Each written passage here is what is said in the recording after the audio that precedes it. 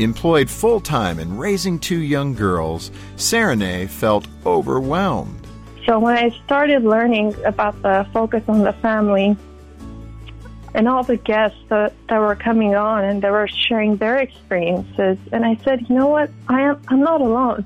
I'm Jim Daly. Help us encourage more moms like Serenay, especially during this pandemic. Donate today at focusonthefamily.ca/give.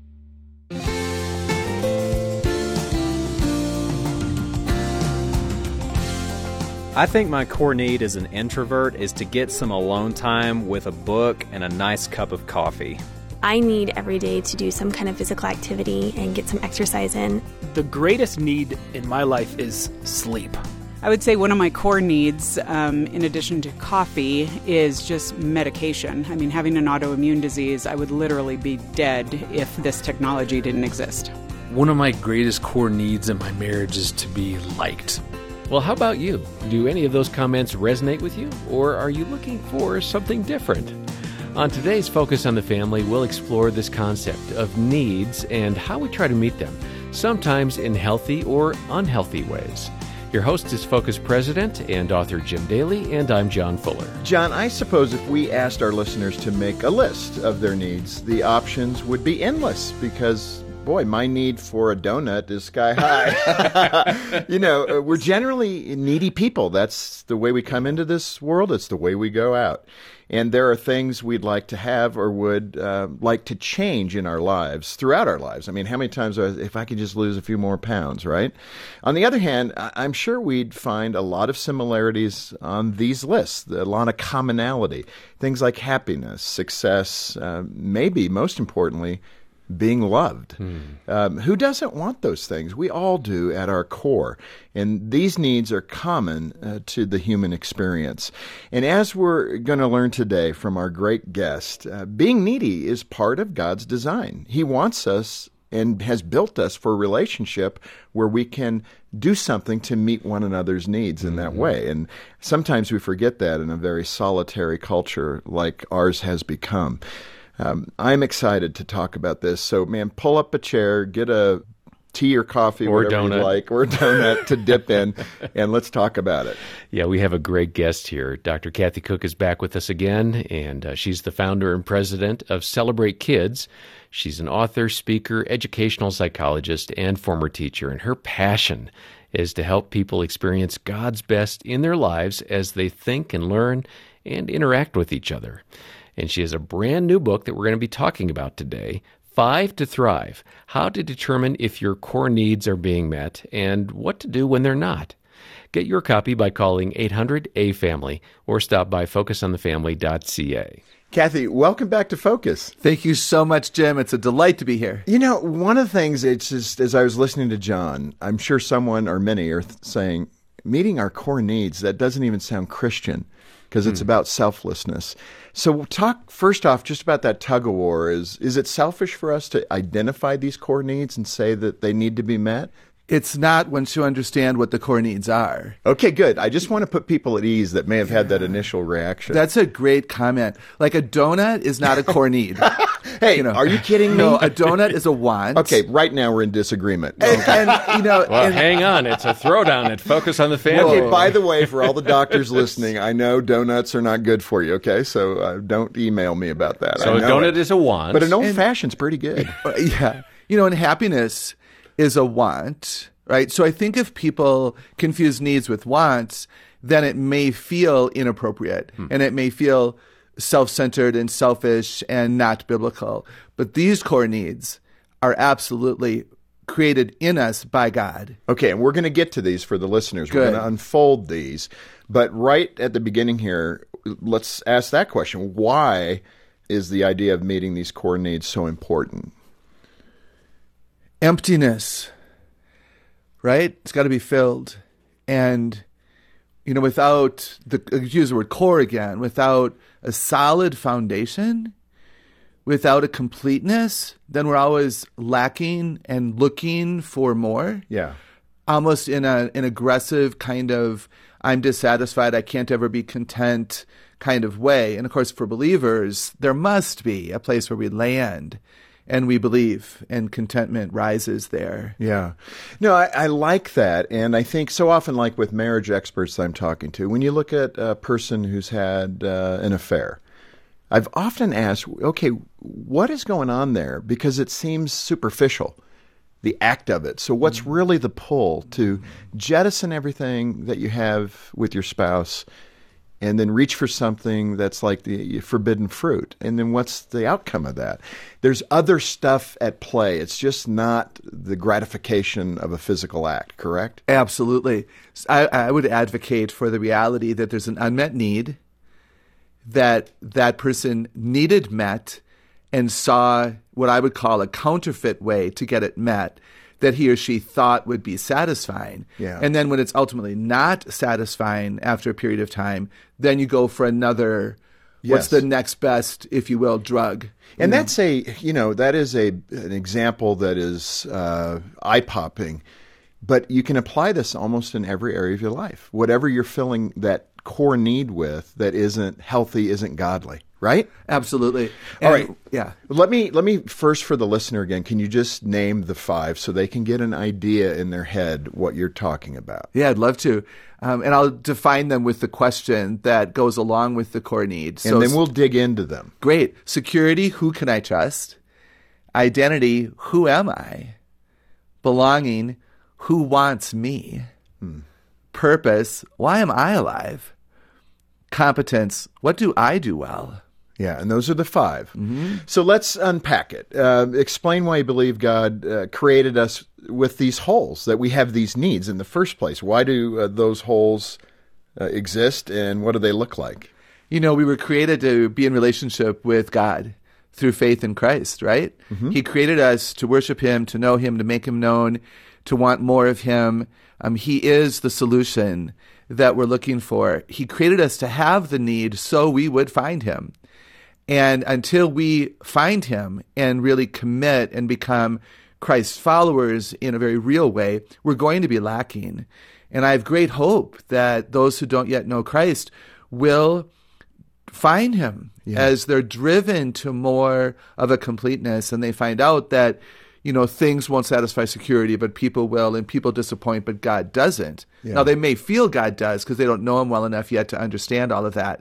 And that's why you do what you do so well here at Focus, is to keep driving people to the reality that it is of God that you That's where the answer is. Absolutely. Yeah, that's true for everybody, too, by the way. Christians are not unique that way. When you look at the pain in the world, the brokenness, name the identity group, whatever it might be, my observation is the thing they're lacking most is a connection to God. And so many things fall into place when you know who you are. Right. In Christ. Exactly. Kathy, you and I have talked a lot, and you've been here several times, and you share a story about growing up and some of the problems, because you're tall and you self-described as clumsy as a little girl who actually was a big girl. Speak to that pain of that and how that helped shape some of your attitudes and your own hurts. I really appreciate that. And it was my own pain. I actually really like that phrase, and it might feel very insignificant to other people listening with really significant issues. So we don't want to downplay that. But we all do have our brokenness and our pain and our whatever. So I was 6 years old. I was too tall. I stood out in a crowd. I didn't fit in the desk. I tripped over things that weren't there. And I praise God that I had a mom available to me who I knew intuitively I could trust with my heart. As I said to her after school one day, "Mommy, I don't want to be tall anymore." And Jim, I'm so grateful that she didn't say, "Well, get over it. You're going to be tall." Right. This is a good word of knowledge for all of us. How did she respond? Hugs, I'm sure. Affirmation. She felt my pain. And that's security, that your pain is safe, right, with someone, and they're not going to dismiss and judge and say that you're foolish. And the way that my mom responded was that she told her husband, my dad, "We have a daughter with a perceived problem that can't be changed. She's going to be tall. What can we do to help her?" Yeah. They were solution-focused parents. And this is what everyone needs. And I want to say, before I go further in the story, that it's never too late. If someone's listening wishing they would have had a mom available, it's never too late to find someone who will hear your heart cry. That can feel awkward, though, if I could be that honest. I Sure. mean, if you're standing in line getting a coffee saying, can I share my heart with you right now? I wouldn't choose that person. But how do you go about, finding that kind of friendship where you can be vulnerable, be who you are, and trust that it's okay? Yeah, part of that security, one of the skills I teach in the book is discernment of how do I know who is responsible and dependable and a truth talker, wisdom walker on my side. I like that. How do we know that? And that comes through experience. How do we decide who to give a second chance to versus how do we decide that person's really off the list for a while because I'm done being hurt by that? But to finish the story, Jim and John, my mom and dad enrolled me in tap dance class and ballet. That's amazing. And I went from being, really too tall to being the center of the back row, a position that I decided was high honor because only the tallest girl was allowed to be there. Yeah. And I became coordinated. And I had belonging there. They didn't tease me for my height. My identity was I'm a dancer. My security, I can trust my mom and I can trust myself because I'm no longer clumsy and I feel safe inside of my own skin. I had purpose to become a dancer. Competence, I'm a dancer. Yeah. That one decision for me to cry out and my mom and dad to be solution focused changed everything for me at the age of 6. And now as a public speaker, I honestly believe if I would have lived long, uncomfortable with my body image, would I want to stand before thousands of people a month? Yeah, wow. And I wonder if there are people listening now who recognize that there's an unmet need because of that pain that they weren't able to share, and they've walked wounded now into adulthood, trying to still meet that need, and probably can't be met in the way that they desire because they can't go back to being 7 or 10 or 14 and not making the basketball team. So what we can do today is help them understand that's a legitimate hole. That's legitimate pain. Right. It's yours, and we're not going to tease you for it, and we've got some solutions. We've got some answers. It's so true. Well, I hope this is connecting with folks. Let's move into more of the content. When you teach people about core needs, those 5 that you identified, security, identity, belonging, purpose, competence, you have a motto. You say, live long and be strong, which we're kind of talking about. But what are you meaning by that statement so it's clear? Yeah, thanks for bringing that out. Again, when we're children and teens and young adults, we can really feel broken and we can wonder, why am I tall? Or why, like another example would be that I was a chatty Cathy as a child.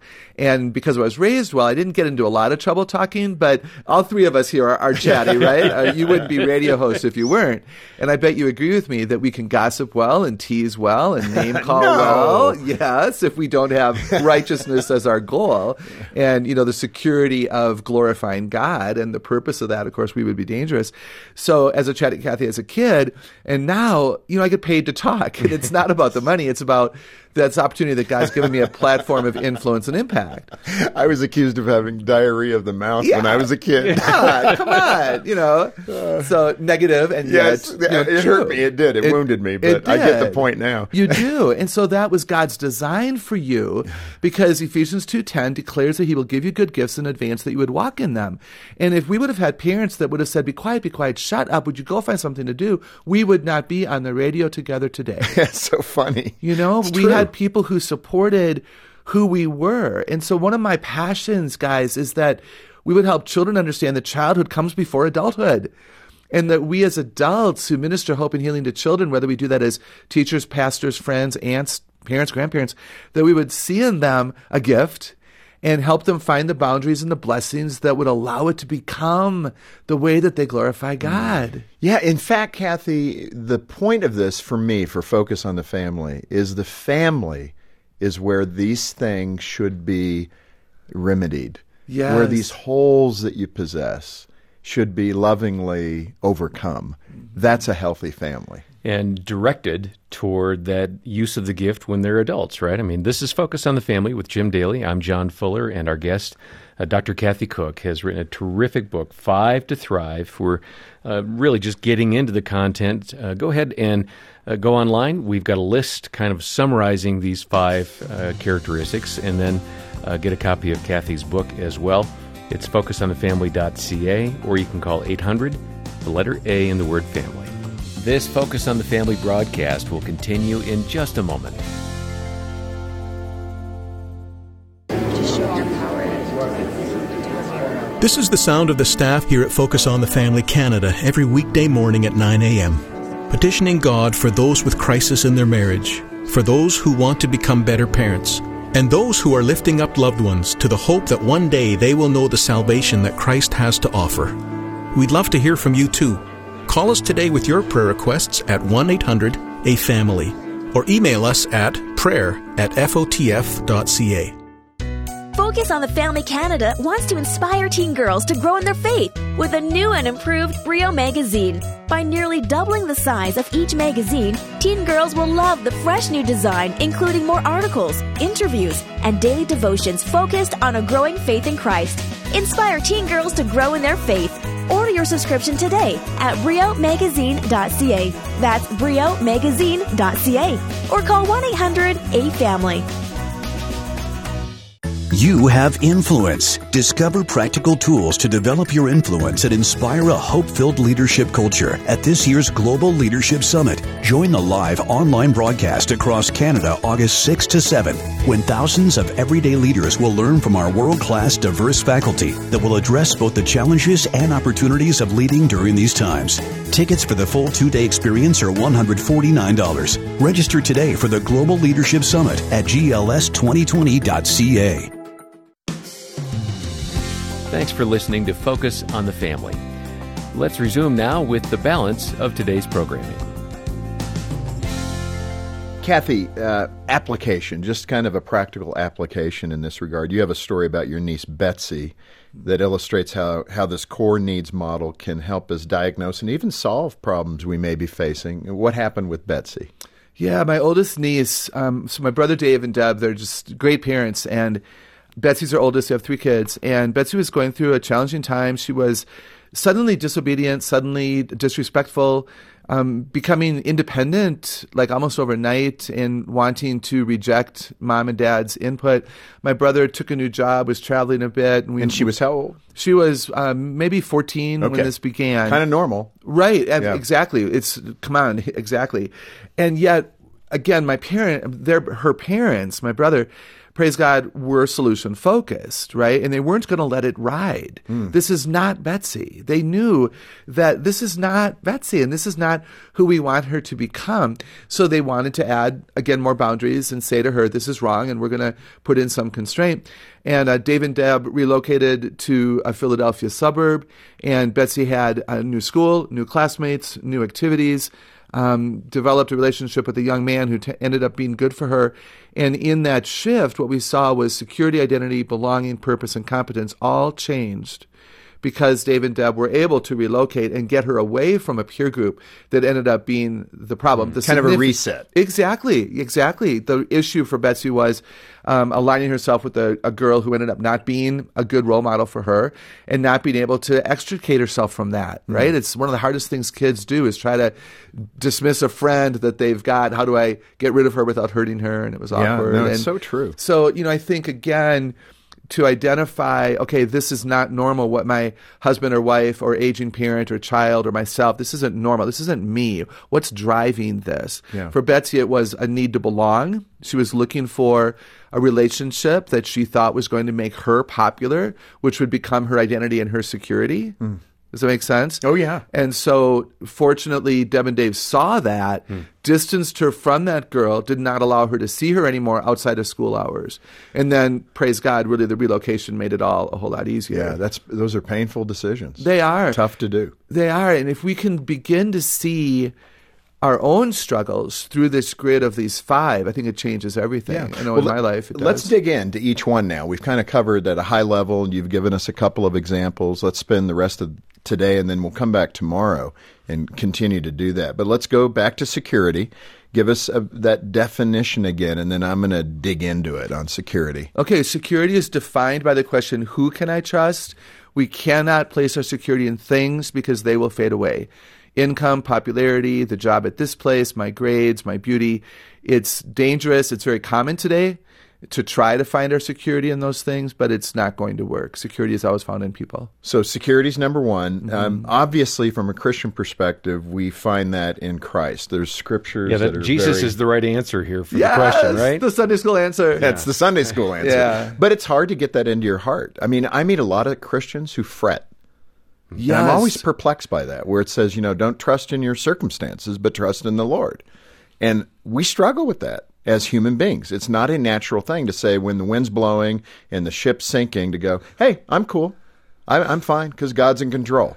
It's very not human to be like that. Because we think the security is in ourselves. Correct, that we can save ourselves. That we can save ourselves and that we can figure this out. And John, let me elaborate on what you said. I love the Christ is the right answer.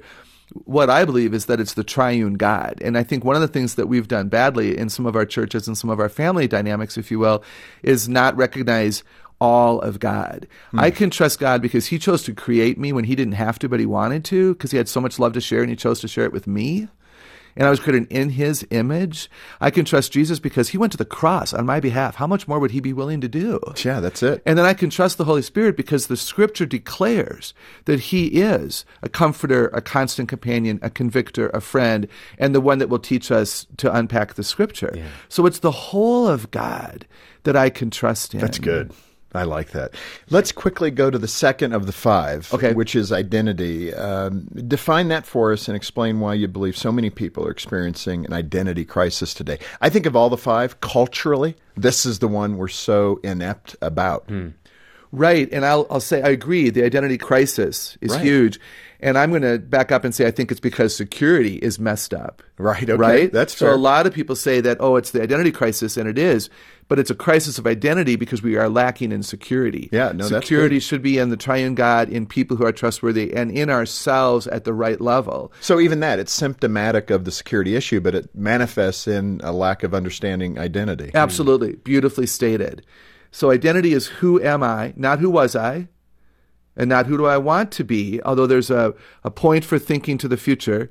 It's who am I, and it needs to be current, it needs to be honest, it needs to be complete. We should not lie to ourselves, and we should not allow others to lie about themselves. If we hear that happen, we need to correct that.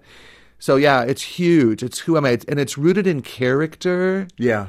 And then skills and abilities and other kinds of things. Kathy, in that regard, being a parent of a teen boy, and, again, just generally speaking about this, on the one hand, I hope you're doing well. You're so great. You're awesome. I love you. And it sometimes seems to just hit the wall and fall. Like they don't believe it. Yeah. And you want them to because you mean it. But it's almost like, how do you get from simply stating it, phrasing it, to where they can accept it, they can hear it, they can believe it? Part of it is our specific language. You're awesome because. Giving it more context. Absolutely. Yeah. I appreciate how creative you've become. I never could have created that kind of art. I really admire your talent. I appreciate how patient you were as you taught your brother that new game. You honored him. So specificity is really important. Absolutely. Because it's believable, right? If I say to you, you guys are great at this, you can say, well, thanks so much. But if I say you're great because, it's harder for you to deny what I'm saying to you. So it takes more effort for the mom and dad and the spouse. That's exactly what I was thinking. Absolutely. We have to observe longer, listen with greater intent, and back it up with that because statement. I love the phrase, I know because. You're artistic, I know because. You're capable of this, I know because. This is what you did last week. I've seen you study. Go for it. Yeah. No, that's really good. That's good. You've identified, and this is a good place to land, you've identified several Bible verses that help us see our identity from God's perspective.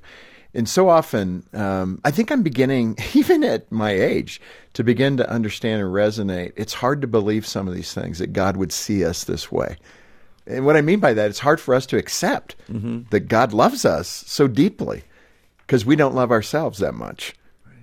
Right? So what are those verses? Or give us a couple.